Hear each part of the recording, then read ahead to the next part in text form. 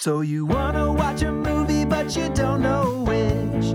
Choosing the one can be a bitch. But Jared and Drew have perfected the art. So sit back, relax, and trust the dart. It's Dartboard Movie Night. What's going on, everyone? I'm Drew. And I'm Jared. And welcome to Dartboard Movie Night, to a unique bonus episode of Dartboard Movie Night. Bonus! Sounds like the Chia commercial. So normally, we would be putting out an episode about the movie that we're watching, and we'll definitely be getting back to that next week. But I think this week we wanted to get out an episode that's a little bit more unique than our traditional episodes, in that this is a compilation of some of our pre-recording. We're calling it chin-wagging on the episode. Yeah, a little chin-waggery going on here. Yeah. But basically, before every record that we do, we kind of catch up by talking about what we watched during the week, if anything, or just, whatever's kind of on our mind that day. And it's just a way for us to get into the mode of recording and get, to where we feel like we can be at least somewhat eloquent, as much as we possibly can be. But it's just, this is just kind of our just shooting the shit. Yeah, I think it's going to be a fun episode just because we don't really have structure in these chats. We're not specifically talking about the Dartboard movie or anything like that. And it gives Drew and I freedom to just kind of talk about anything vaguely related to movies, whether it's just the movie-going experience in general or just various different topics. And we can float around to any director we want to talk about. So yeah, I think it'll be kind of fun because it's unshackled. It's us just kind of shooting the shit and bouncing things around. It's a bit looser which is probably hard to believe, but it's even looser than our normal show. And I will probably release these every once in a while. It's not going to be too common, but yeah, it's just a good old fashioned chin wag. Well, and as Jared's saying, this is definitely going to be a looser feeling. And that's going to be the case with the edit as well. These are just us shooting the shit ahead of recording. So we're not really careful about coughs and, dogs barking and whatnot. So you're going to hear some of that in the edits here. I'm not, going through diligently and ducking and diving for all the little mini pops and blips. So hopefully you can deal with a little bit of shagginess to these little clips. But I think they're fun little chats, and hopefully they cover some interesting, diverse topics and maybe encourage you to watch some new stuff. Next week, we're going to get back to our normal schedule with Bottle Rocket. That's next up on the board. Excited to get to that, but for now, enjoy this little chin-waggy chit-chat. Later.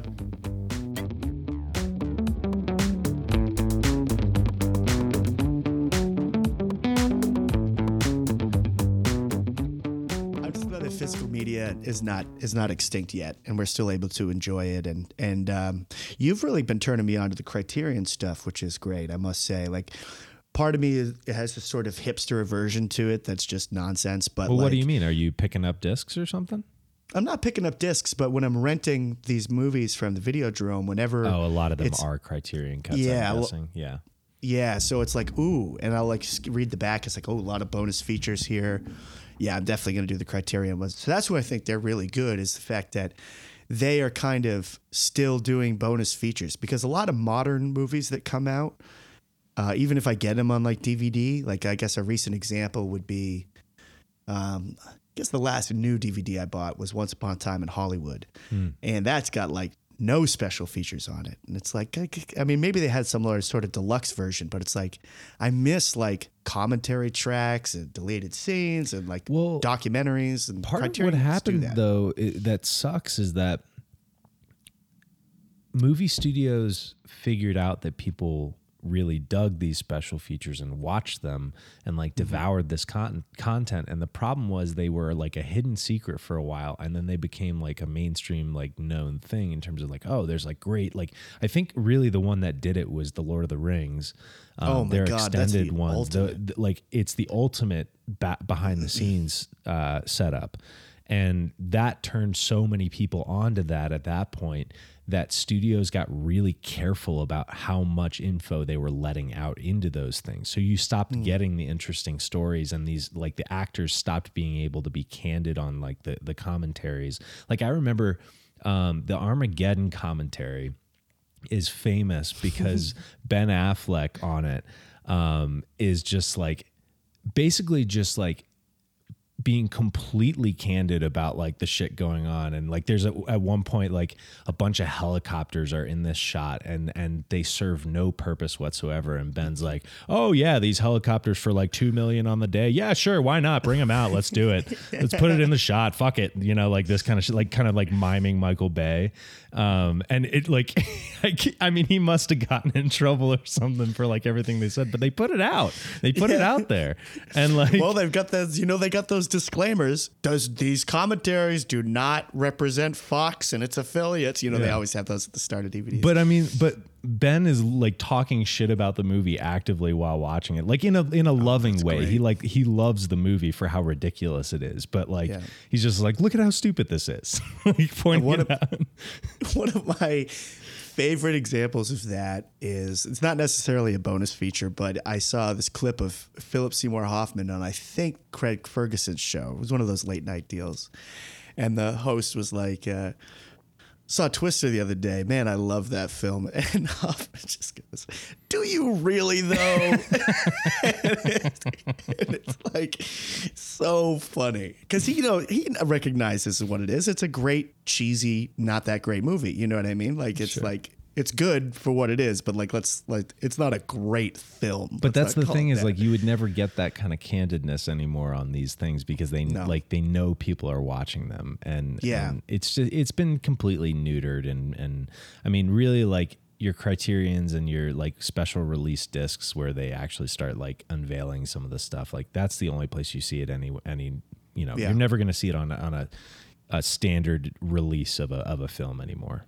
Yeah, I had a daydream for a couple of weeks at work. Like when I was thinking about it, it's like it would be really cool if someone did a streaming service for just special features. Like it was just like you paid monthly and you just have access to all these great bonus content that used to be on DVDs. Well, the one thing you can get nowadays is B-roll, which is really interesting. Have you ever watched any like B-roll kind of compiled videos on YouTube before? I don't think so, if I'm understanding the use of the word. Well, so, I mean, they use the word differently than you're thinking, because you're thinking B-roll in the, like, documentary sense, where you're, like, capturing just, you know, still, like locked off camera shots of, like, streets and stuff to fill the gaps between, you know, that's B-roll in the standard sense of the word, is just, like, any sort of just, like... establishing shots that are, like... We're in London, so let's have a shot of a wide of the London skyline. And a lot of times those shots are acquired by secondary filming units that just, their job is to gather these shots that help the audience know where things are taking place. B-roll in the sense that I'm talking about is it's a YouTube... I don't know if this is like YouTube vernacular or what it is, but if you type in the name of a movie and B-roll, a lot of times, especially if it's like a major, you know, action adventure kind of production, like I'm thinking specifically of Mission Impossible. There's a ton of this stuff on there on YouTube. But if you just type in like Mission Impossible Fallout B-roll, you'll come up with these videos where it's all the behind the scenes filming, just without the interviews laid over it, you know, kind of with the dialogue talking about what's happening. So it's literally just the footage on set. And it's pretty cool. I mean, like, especially like Mission Impossible Fallout, the stuff in there is great because you see like there's a lot of behind the scenes footage just of Tom Cruise and Chris McQuarrie working out the motorcycle chase in Paris and like filming that on the day. And like, I don't know, there's a lot of cool stuff like that on there. And I would highly recommend checking that out. It's less interesting because you're not getting the context around what they're doing. You're just seeing them do it. But it is pretty cool just to see the set working and like what those people are like when they're in that environment. Yeah. I always get stupefied when I see behind the scenes footage like that takes place outside of the frame of the primary camera. And, you know, I'm someone who's worked in the biz a little, but never on a major budget thing, you know, and more often in like documentaries and reality, which have very minimal kind of lighting setups and things like that. But you get a shot like, one of my favorite behind the scenes documentaries is the Magnolia one. Mm-hmm. And there's just like a shot of like Julianne Moore asleep in the car. And there's just the person who's documenting this happening is just doing like a wide shot of the whole set around it.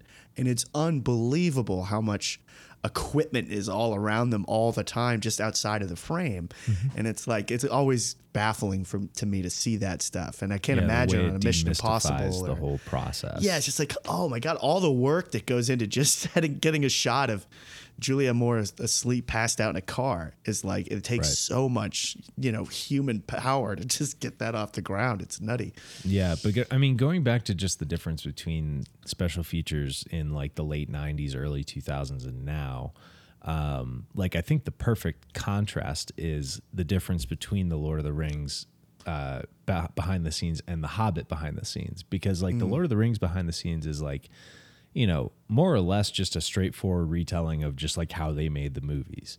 And then you get to the Hobbit ones, and if you watch those, like there's a sanitized, like structured quality to it that's really interesting. And it completely glosses over all the problems that production had, and like all the hindsight, like, knowledge that we have now points to that whole movie production being a complete fucking mess.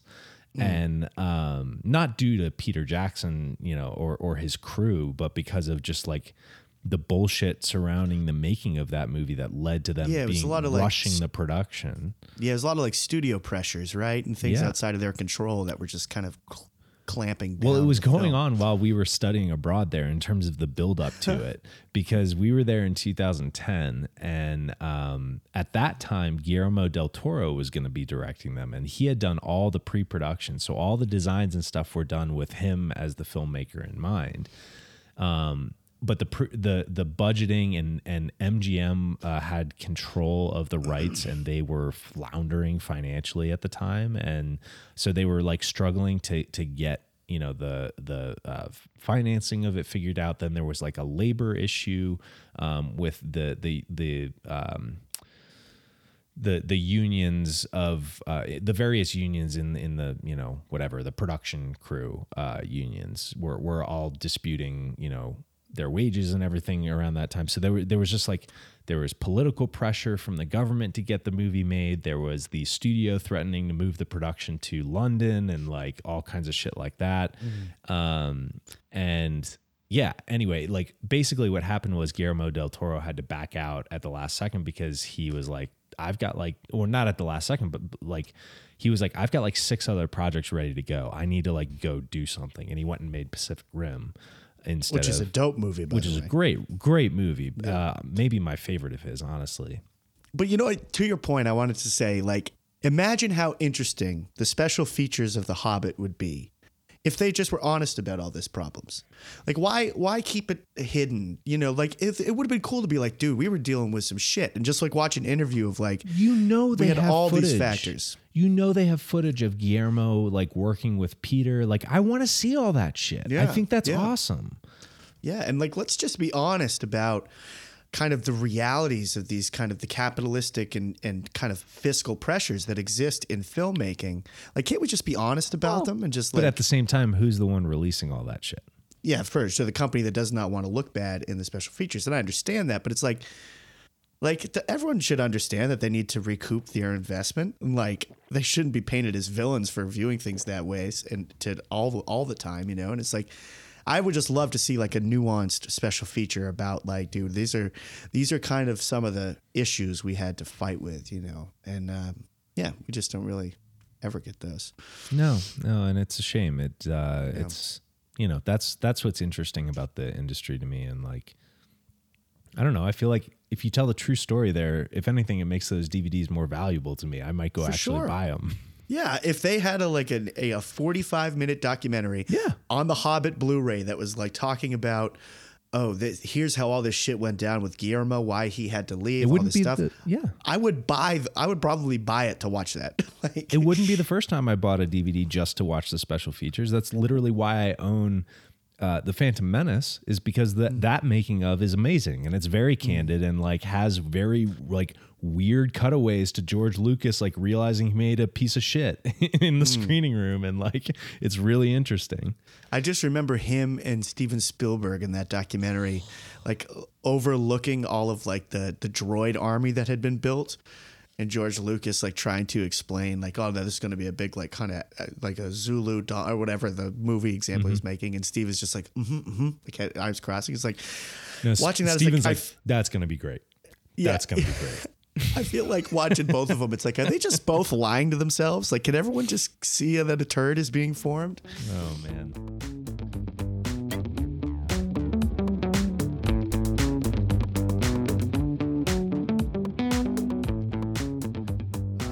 Finally watched the original The Heartbreak Kid, which you have recommended for me. Like Elaine May movies, you've been raving about them forever. Since this is not the portion of the show that'll get released, I don't mind saying that I had a torrented copy of, and I also should say, everyone should feel free to torrent The Heartbreak Kid, because it's a movie that is owned by a pharmaceutical company at this point, which refuses to put out any sort of release of the movie in any way. Doesn't make sense. They'd make money. What are they doing? I mean, I don't even know if they would, but they would break even. Put it on paid rent on streaming. And it's just like you're holding on to a piece of art that like, the idea of ownership of this kind of shit pisses me off on a fundamental level. But just, I it just sucks that like that is what's preventing people from experiencing legitimately one of the greatest comedies of all time. How did you feel about it? I liked it a lot. That is one that has aged beautifully. I wish it's one I wish I could be in a time machine for and like see it fresh and watch it age, because I just came to it, just the other day.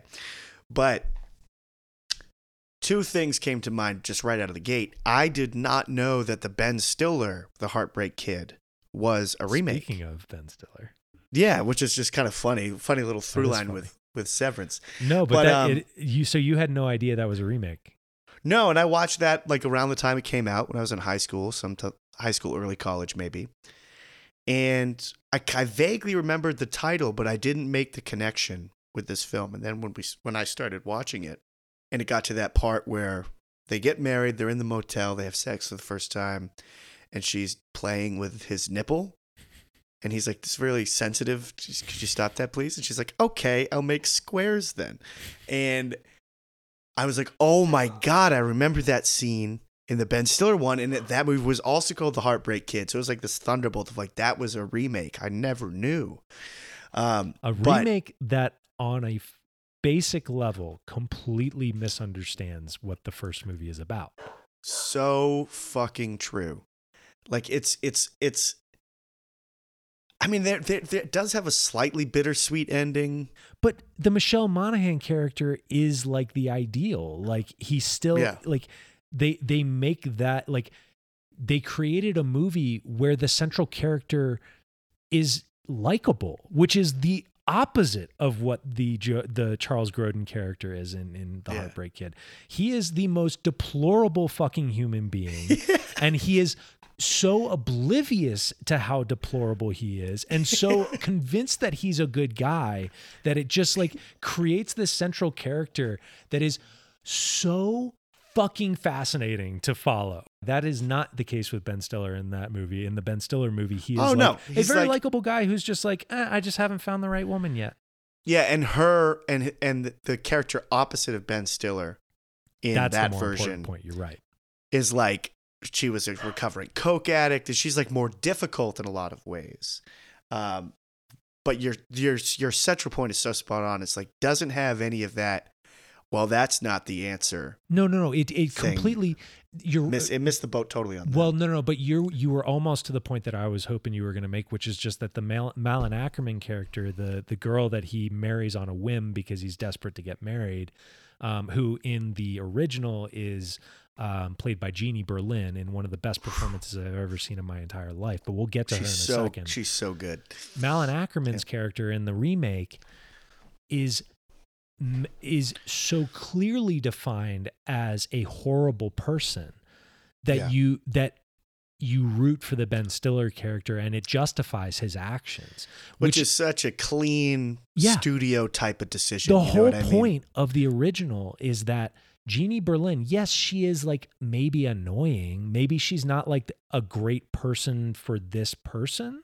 And maybe you don't want to marry this person, but she is a person and she has feelings and like, she is someone who is like inherently sympathetic. Yeah, totally. And like, cause she, like you're saying, she does things that are intended to look and come across beautifully as very annoying, things like that. But she's not malicious. No. She's a kind person.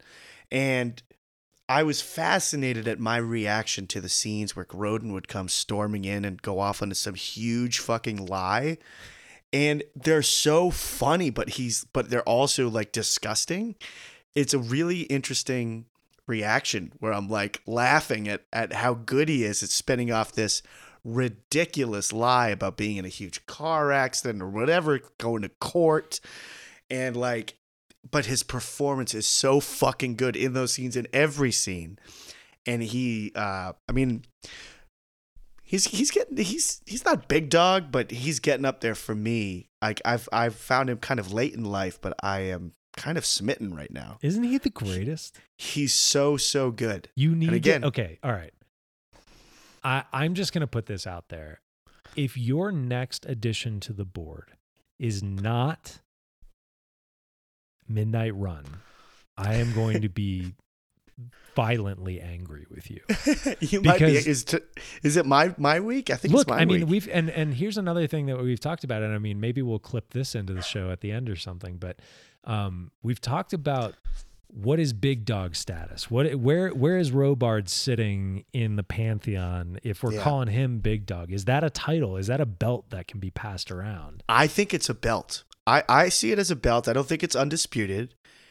As of now, I'm leaning towards saying Robard still is holding the belt. Oh yeah, but he's Grodin, the big dog. He's king of the mountain right now. Grodin is kind of shadowboxing a little bit, like getting ready to kind of take him down, possibly. I don't know. Grodin's got that sly smirk on his face. He's looking out of the side of his eye, and he's looking at Robards with a bit of a drool.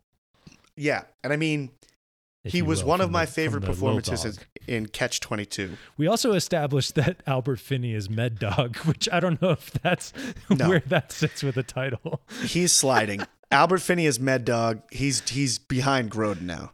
Albert Finney is like the secretary to all big dogs. He will sit at the right hand of that dog, but he will never be the big dog. And he's a dog. Don't get me wrong. We're big around here at Dartboard Movie Night Podcast. We are big fans of Albert Finney, but he's not big dog, and he's no longer Med Dog. Wait, he's not Med Dog now? I think he's just a dog. He's relinquishing that. He's in the kennel. He's a dog. He's one of the good. Okay, so people that you want to we've see. now established that there is a kennel. Yeah, okay. There's a kennel. It's kind of like a stable, of like great actors, Yeah. Like imagine we're casting a movie and it's like, oh, we could have, like, wouldn't you love to see Charles Grodin in a scene with Jason Robards? I don't know if that ever happened, but I would fucking love to see that. Just two titans just going at it, Okay. But as I was saying, Grodin was like one of my favorite parts of Catch-22 in terms of performances. And I first saw Charles Grodin in the TV series Louis, in which he's much older and he's much later in life, and he plays like Louis's neighbor doctor, who's just this very bitter and sarcastic, kind of curmudgeonly character, but is so funny. So that was my first impression of the man. And now that I'm seeing a lot of his younger roles, I'm like, this guy is amazing. Like, he's even good in that terrible version of King Kong from the 70s. And like, he's even okay in it. He's got like nothing good to do. Hamming it up in a great way. He's doing fine. He's holding his own. No, but he's going for something, like in that movie, like there's a lot of mediocrity in that movie, and he stands out because he's going big. Yeah. Yeah, he's like the only person who can see the forest for the trees in that movie in a way. Like, I think he's the only person who kind of recognizes what he's in. I think we said that when we recorded that, like, because that was one of our test records. And I think we said, like, Grodin is the only one who understands what this movie should be. But yes, we've established that there is a kennel now, and there are dogs, and Big Dog is Jason Robards, and I really like this concept, and we're going to run with this as a bit. Yeah. And then, like, if we're talking about a performance we really liked, we could just be like, are they in the kennel? Are they in the kennel? Are they in the kennel? Where are they in the pecking order of the kennel? You know, it'll be tough. Like, I can't imagine. Is this a Shih Tzu kind of cowering in the corner, or are we talking a Doberman that's up there fighting for the front of the pack? Strutting in, you know. So yeah, really loved Heartbreak Kid, and really want to give a shout out to the actor who plays the father. He is so good, and he like there's so many great performances in the movie, but he was killing me every scene he was in. His name is Eddie Albert. Eddie Albert, that's right, because I looked it up after, but I forgot. But yeah, he the dinner scene where he meets Charles Grodin is among my favorite scenes I've ever seen. Well, so shout out, Elaine May is the filmmaker. She was like, if not the like second or third, she was among the first women to be accepted into the DGA, the Directors Guild. She's a historically funny, like she is like on Mount Rushmore, and from my perspective in terms of comedians, she's one of the best writers of all time. We've talked about her before in regards to Mike Nichols, and Nichols and May was their duo, their sketch comedy duo from the 50s and 60s that is just still funny. The Heartbreak Kid was Elaine May's second film. A New Leaf was her first movie with Walter Matthau, which would be great to continue Walter Matthau after we did The Taking of Pelham 1, 2, 3. He is most definitely in the kennel. Yeah, I would like to see that. What movie is that called again? A New Leaf. A New Leaf. Okay, and it's a comedy. It's a Matthau comedy, and it's hysterical. And it co-stars Elaine May. But anyway, she made this movie, and her daughter Jeannie Berlin plays Lila, who Charles Grodin marries on a whim early in the movie because he wants to be married, and subsequently on their honeymoon finds out that she's not for him at all and is kind of a little bit nuts. But in this movie, in a likable, endearing way, much more than a psychopathic way like in the remake. But anyway, Jeannie Berlin is absolutely incredible in this movie. And yeah, I think it's one of the best performances I've ever seen. The turn that she makes, it is so heartbreaking, and you go from this character being comic relief in the movie and being like, you know, kind of just a over the top absurd character to being a person and like having like real deep emotions and like having her heart broken, and man, she sells that turn in such a beautiful way. You go from laughing your ass off because Grodin's like chewing out this waiter. You go from that to immediately like tearing up because Jeannie Berlin is like breaking. And that's the kind of like shit that Elaine May, I don't know how she pulls that shit off. It's like incredible how she gets this pathos and this like, it's the same way with Ishtar. Like you get this friendship between Dustin Hoffman and Warren Beatty that is so tangibly loving and deep, and like, I don't know how she pulls these things off. Yeah. I have the exact same emotional reaction as you did to the lobster scene, where I was like laughing at Grodin with the pecan pie and all the lobster stuff. Pie. Sorry, it was not yeah, the he's lobster. Like, we drove all the way from New York for the pecan pie. And he's like freaking it. And the guy's like, we have blueberry pie. He's like, it's so funny. But yeah, it's a very comedic scene. And then very quickly, it's not. And then all of a sudden, I'm like, oh, this is not funny anymore. And it's just a very heartbreaking, sad scene. And that turn, it for me was so unexpected. And I was like, oh, this is not, you know, comedy can be more than one thing. And it's nice to see. And it made me understand when you said like Elaine May was like the progenitor for Judd Apatow. Elaine May was like the progenitor for Judd Apatow. Well, and James L. Brooks, like very closely after these movies were coming out, was clearly like getting a lot of stuff from her too.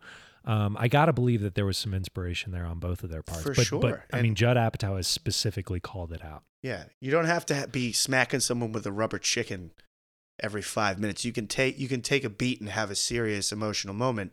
And And Apatow in his best movies is really good at that, I think. So it makes sense. I feel like that's another thing that was totally missing from the remake. I don't ever remember feeling bad for. No, it's because it's the Farrelly brothers who made it. Yeah. Who, they can't do subtlety. They are incapable of it. Just look at fucking Green Book. They made that movie? Yeah. Well, Peter did. Peter Farrelly.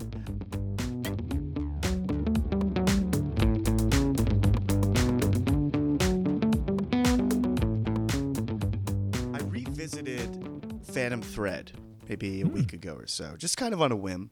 I think it was available for streaming somewhere free, and I was like, feeling it. So I dove back in. I think it's my third time seeing it, something like that.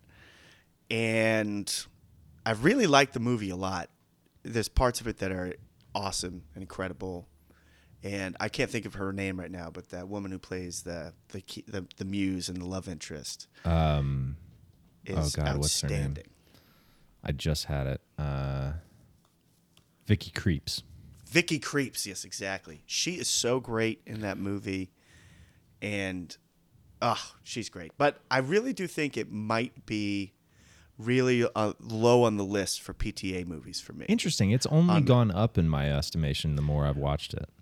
That's fascinating. For me, it's had a bit of the inverse. So when I first saw it, I was enamored, and then it doesn't. I don't know. For me, it's just not one I want to revisit often.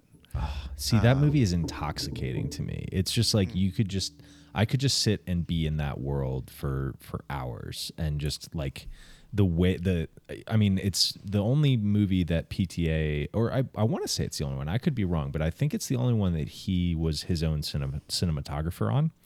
And I think he did an unbelievable job. I wish he would shoot more of his own movies, honestly. Yeah. But, me as a visual guy, I love that shit. The movie looks outstanding. And I guess it was kind of like a team effort between him and his grips and his operators, I think. But that's it probably looks true amazing. of most cinematographers, I would say. Deakins is only as good as his assistants and, how well they set everything up, Yeah, dude, I heard this great story. Whoever the cinematographer was on Django. Robert Richardson. Yes, yeah. So I worked with this AC who I won't drop his name, but he day played on that movie, and he was working. And the guy was like, they had this thing they called like the Bobcom, which was a one-way radio where Robert Richardson would just kind of shout at the lighting and a one-way radio. And he said, the guy there turns to my friend and just goes, just listen to this shit. And he plugs into the Bobcom and it's just like, I don't know what the fuck that's light's doing there. Get that shit out of there. Get that over there. Get that. It's just like. Oh my God. That's amazing. Yeah, it's so funny. Was it generally people didn't like working for him, or was it just I think he's just I'm sure he's just a perfectionist, and also no, to me that just defense, sounds like an artist who knows exactly what they want and is being very particular. I mean, David Fincher's the same way, And who knows, maybe that was just an annoying day. Maybe he's not normally like that. Who knows? But it was just kind of funny just to hear that anecdote. I just love the concept of a one-way radio. It's so dictatorial. I love it. Yeah, it's like, I don't need to hear from you. It's a real vibe. It's a real. It's. That's a power move. Yeah. But yeah, I mean, we talk about it a lot when we talk filmographies of directors. It's like. When it's a great director, they're all fantastic movies. And it's no different with PTA, obviously. But for me, the bottom tier ones, and there's still movies I love, but I like them less than the others, are movies like Punch Drunk Love and I think Phantom Thread is kind of in that kind of lower tier for me. It's so funny because Punch Drunk Love is super high on my list. So those movies speak to me. I think. And I need to give Licorice Pizza another watch because I didn't totally respond to that on first watch and I haven't revisited it yet. But I tend to really love when PTA goes intimate, when he gets real deep with just one or two characters. I'm thinking There Will Be Blood. I think The Master is just a 3-person story, really. Like I think all that stuff really works. And I mean, I'm saying this while at the same time Boogie Nights is my favorite of his whole filmography, and that's like his sprawling, family portrait kind of, movie where it's got a million characters. So I think he can do both, but I don't know. There's something about those movies. They just have this beautiful energy to them. I'm thinking of like, he knows how to capture this moment of human connection in a really cool way. Like I'm thinking in Phantom Thread specifically of the shot of Daniel Day-Lewis like racing through the New Year's Eve party to find Vicky Creeps. That single take, just following him through this giant party with the balloons falling down, and the New Year's Eve party, and it's just intoxicating. That scene, just like you could drink in that scene, like, and it's just like, oh. It's a staggering thing. And what's crazy about it, too, is, thinking about, you and I both love researching how movies are made, so sometimes we view it in that way. I'm just like, holy shit, this is complicated. Like from just a pulling it off standpoint. So many costumes, there's so much going on. The room looks amazing. It's got so much activity. And, everything's period accurate, all sorts of kind of craziness. And the shot, like, what I really like about it is it doesn't overstay its welcome. Like, I could see the appeal. Like, if you're involved in the creative process and people go to all of these lengths, so many different departments and so many different artists put so much effort into getting this scene off the ground. And I could see the temptation to hang out there maybe longer than you should in terms of the story and how much the story needs. So I think it's really cool that sequence we're talking about does not overstay. No, but it's equally as powerful as anything that would be longer. Absolutely. It's the perfect length. But it smacks you in the face, and you're just like, holy shit, that's so beautiful. What a great looking party. Well, and just I think what I love in that movie is when he chooses to be really delicate with his camera moves versus when he kind of goes handheld and lets you kind of be more visceral in that way. And that scene particularly like stands out as one of those more visceral things where like, you're conveying the panic in this character of like, I need to find this person because this is my person. Like the panic in him of like, fearing, not being able to get that back. I think that's kind of the context of it at the time. I don't know. You've seen it a lot. No, more absolutely. Yeah, they absolutely. It's exactly right. They're married at this point, and we're starting to see some of the cracks in the relationship. But it's really early into the post-marriage stuff, and their age differences and their outlook on life differences are kind of starting to rear. And like, she wants to go out dancing because it's New Year's Eve, and he kind of wants to stay in and just work and chill. And it's so funny to me. I was like, that is definitely a sign that I am fucking getting older, because when they're having that conversation, I think I would prefer Daniel Day-Lewis's night than what Vicky Creeps is suggesting. It's like, go out to this big fucking party with dancing. Like, I think I'd rather just chill, But then you get to the party and it looks pretty rad. I don't know. Yeah, that's like, I would have felt like I missed out.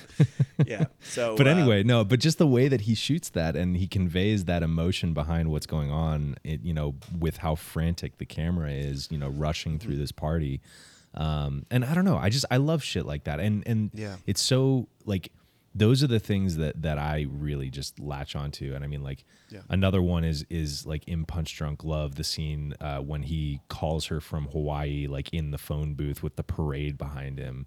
Yeah, that's it's just scene. Like. I don't know. There's just those kind of moments just get me, and that's what I love with PTA the most. Yeah. You're right though. He does have a really nice. The way his filmography is growing is fascinating, because he does have these like really big ensemble movies like Boogie Nights that you mentioned, Magnolia.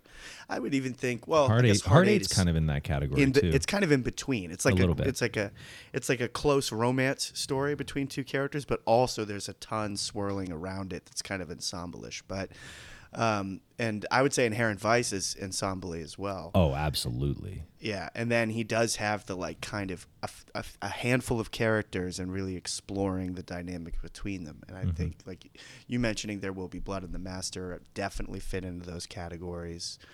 And I think The Master, Magnolia, those are like my more favorites. I would kind of agree with you. Licorice Pizza is a little too soon, but I loved it. I really dig that movie. Yeah, we talked so much about Magnolia the other week. I still have yet to go back and revisit that, but I feel like I need to.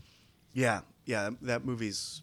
I mean, I don't know. It's great. It's definitely a little too long. For sure. But it's still by his own admission. Yeah, but I just there's something about it I think is so great. But an Inherent Vice has really climbed the ranks. I like that one more and more. That movie's super fun.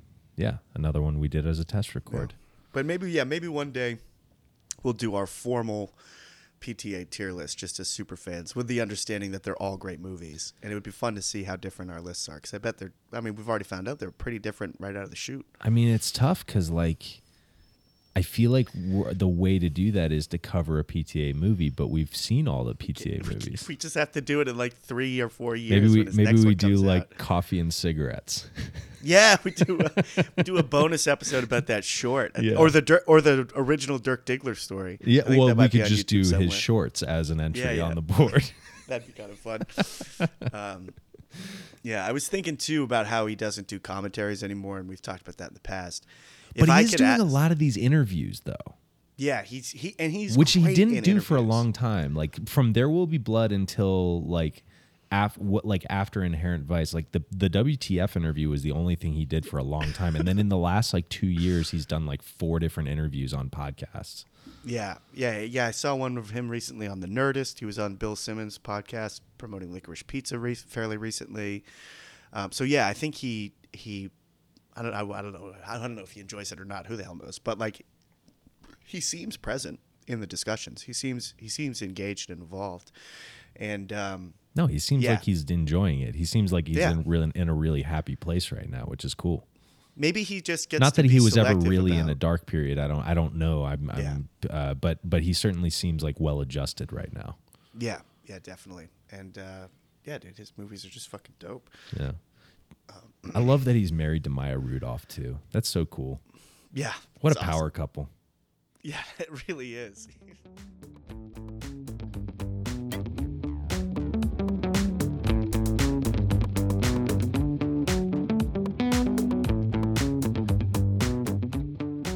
I'm pretty psyched too that it's my week to nominate a film, by the way. Yeah. You put some thought into it. Yeah, I've been really thinking about it, and there were 3 in contention, and in the last few days, I'm like, no, this is the one. So I kind of know what I want to do. Nice. But it's like, I do have that thought. It's like, well, if we keep going with this, years and years or whatever, like, are we ever going to run out? And it's just like, no. Like, there's so many movies that I hear about, I just get excited about. Like, it's like a never-ending well. Yeah. No, I mean, there's tons to put on there. I mean, there's... Yeah. Whatever, 100 years of film history that we can dig into. That we could choose from, yeah. Fuck it, let's put on some silent films. Let's do it. Yeah. I'll do Metropolis. Like the Artist? Yeah, exactly. Dude, I still have never seen that one, but I don't want to. I don't really intend to. It just seems like such a gimmick. I can't. It's like, ugh. I mean, we've talked about it in the past about like, yes, you could do that, but should you? That's one of them. It's like, yeah, I can see the appeal. Yeah, exactly. It's like, yeah, you could make a silent movie, but why? Like, I don't know. It just seems like an unnecessary restriction. Well, I think it's fitting that after that movie, I think he won the Best Director Oscar for that, which is insane. I think it won Best Picture, right? Hazanavicius, the director who did that, I think his name is like Michel Hazanavicius or something. But I have not heard his name since then, so I can't say that. I don't really get why everyone was over the moon for that year, but they had a weird like that was like it was like in Community where they refer to season 4, the season that Dan Harmon wasn't leading the show, as the gas leak year. The gas leak? I feel like The Artist at the Oscars was like the gas leak year. Yeah, I'm just going to pull it up just for fun. It's so funny how often I shit on the Oscars and like I claim to not care about it. But man, do I put a lot of thought into something I claim to not care about.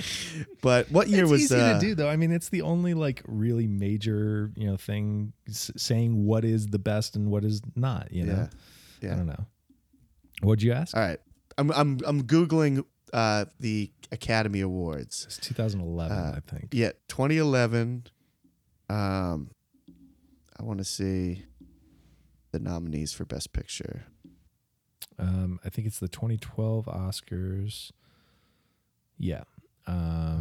So it was Best Picture was The Artist, The Descendants, Extremely Loud and Incredibly Close, The Help, Hugo, Midnight in Paris, Moneyball, The Tree of Life, and War Horse. Wow. So a couple of movies in there that I have not seen, but a couple of greats. I think Moneyball is a great movie. Yeah. And I think The Descendants, I absolutely adore that movie. Yeah, of that grouping. And I mean, I'm sure that I would have to look at 2011 in terms of like movies I've seen from that era, but I got to believe that there's some others in there that are not nominated that I really love. But I will say I do love on that list The Descendants. Hugo is great. Speaking of Scorsese later tonight, that's like his children's film, which is great. Midnight in Paris, I still stand for, even though fuck Woody Allen. Moneyball, I love, and then I haven't seen The Tree of Life, but I've heard that movie is brilliant.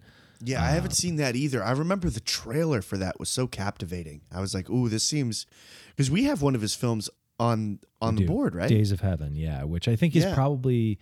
I'm glad that we have that on there because I want to watch that before I watch The Tree of Life. Yeah, that I've heard that's really.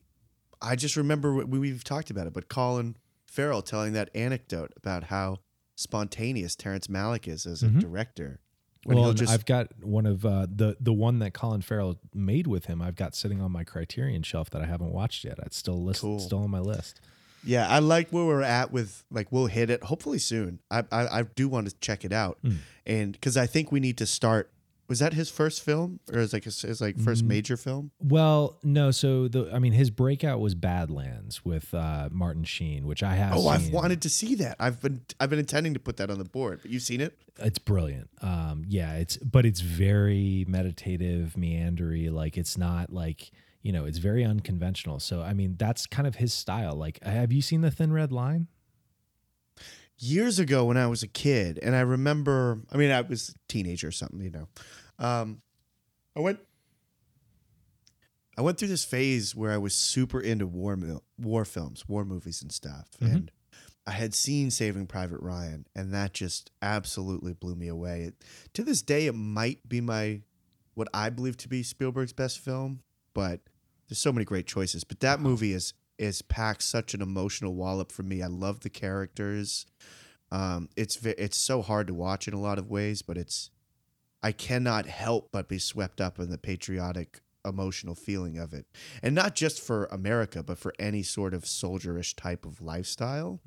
Like, it's nothing that interests me at all in my personal choices in life. Like, I never even really considered getting involved in the military. But that movie really just blows me away. So anyway, I watched that, and then I started watching movies like Black Hawk Down, and that was right around when Band of Brothers came out too. Yeah, Band of Brothers was banging around. There was the We Were Soldiers I really liked at that time. So I was really digging these movies in this vein, and I saw Thin Red Line in that batch, and it was not what I was expecting, and I don't even think I saw the whole thing. I might have just seen a piece of it. And I think I just didn't accept the movie. And I just remember Woody Harrelson in it vaguely. Like I don't really have a lot of memory to it. Well, it makes sense that you would remember Woody Harrelson because he does have a really he has one of the few scenes in the movie that feels like it should be in a war movie. Like that movie is very unlike war movies. So it makes sense that you would not respond to it the same way because it's not fulfilling the need that you were looking for at that time. Exactly. It's an art film. It's not a war movie, Yeah. And so now I'm very intrigued to see it now that I'm a little bit older, and I would go as like, oh, this is not going to be a courage, battle, crazy war movie.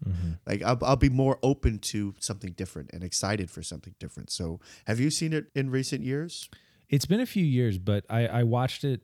I distinctly remember revisiting it in college, knowing that it was Malick and understanding that context a little bit better. And I had a much better experience because I had the same reaction to you as a kid. You know, had the same deal. I think that was pretty standard for I think white males growing up in the 90s was to fall in love with these post Saving these Private war Ryan. movies. Yeah. I mean, it's like. I still love a good war movie, by the way. I think I feel like there hasn't been one in a while. What do you think was the last really good war film? Not necessarily great, but like at least very solid. Probably the last one I can think of is 1917. Yeah, I never saw that. I heard it was good. Yeah, I mean it's not. I didn't think it was like brilliant by any means, but it was very good. Yeah, I had a really great time with it. Yeah, maybe I'll check that out. It's a little gimmicky. I mean, as with most Sam Mendes stuff, it's like flashy visually, and I don't always feel like it justifies doing that from a story perspective. But yeah, it's really fun. Yeah, I mean, fun's the wrong word, but yeah. If I recall, I think we were on kind of different sides of this a bit. I was a really big fan of Birdman. My memory is you were kind of just meh. Or do you really are we like just that talking movie? in terms of like the single take concept? Yeah, the single, because that was one of the first ones I ever saw that really brought in these modern techniques of ways to kind of fake it and make it feel that way. And I remember at the time thinking it was really cool and really refreshing. But more importantly, I think the movie stands on its own outside of the gimmick. Like I really like the performances. I really like I the think writing. 1917 is 10 times better of a movie as Birdman. Really? Wow. So but I hate Birdman. We've talked about this in the past. Yeah, I thought so. Yeah, I couldn't remember if you just disliked it or you. I knew you liked it. I don't less think than that movie justifies that whole thing. Whereas 1917, on a conceptual basis, it's built into the fabric of that movie, which is, it feels much more organic to it. I think that the ability to pull off the spectacle that they do within that concept is really impressive, and it feels a lot better thought out to me than the Birdman one does. It's just a much better movie overall. I mean, there's a reason it was a front runner for Best Picture that year. It's a really, really great movie. Yeah, I do want to check it out, but I have grown somewhat tired of the one take ideas. Yeah, it's played out. Yeah, I'm over it now. Because it really does all still boil down to a gimmick for me. Yeah. Yeah, it needs a reason to exist, And I can see your argument of it not needing to exist in the Birdcage, but Birdman. Of the Birdcage. Yeah. The Birdcage Birdman. Yeah. I can see your argument that it doesn't really justify its existence in Birdman, but I don't know. I still, there's something about that movie that I really like. Anyway, yeah, that shit's played out, and let's just. Doesn't mean you should. Just because you can doesn't mean you should. Yeah. Everyone should take more cues from Alfonso Cuarón and understand that the magic trick doesn't need to be that it all ties together. It just matters that those individual elements are important to that story. So, like, Children of Men uses the long take a lot, but I think that it's doing so for purpose. Yeah. And isn't it so bizarre thinking about the movie Gravity that it took people so long to recognize, and maybe Kubrick did some of this too in 2001, but the idea of using the lack of sound in space in a dramatic way, and just by having it being removed, not only is it more authentic, but in a way it's more jarring and more terrifying. Like I'm thinking, of course, that really famous scene, at least in my mind it's famous, where she's trying to repair the station as it's like getting destroyed right behind her, as like the comets are sweeping in. And the fact that that is just quiet, other than us hearing her breathing like in her suit, is so much more exciting. And it's like, how did people not figure that out sooner? I'm sure it was done on a small scale before, but yeah, I mean, he definitely did it. He used that a lot more effectively than some others. That movie I haven't revisited since theaters. I don't think I need to. I don't really need to. It was a theater experience, and I enjoyed it.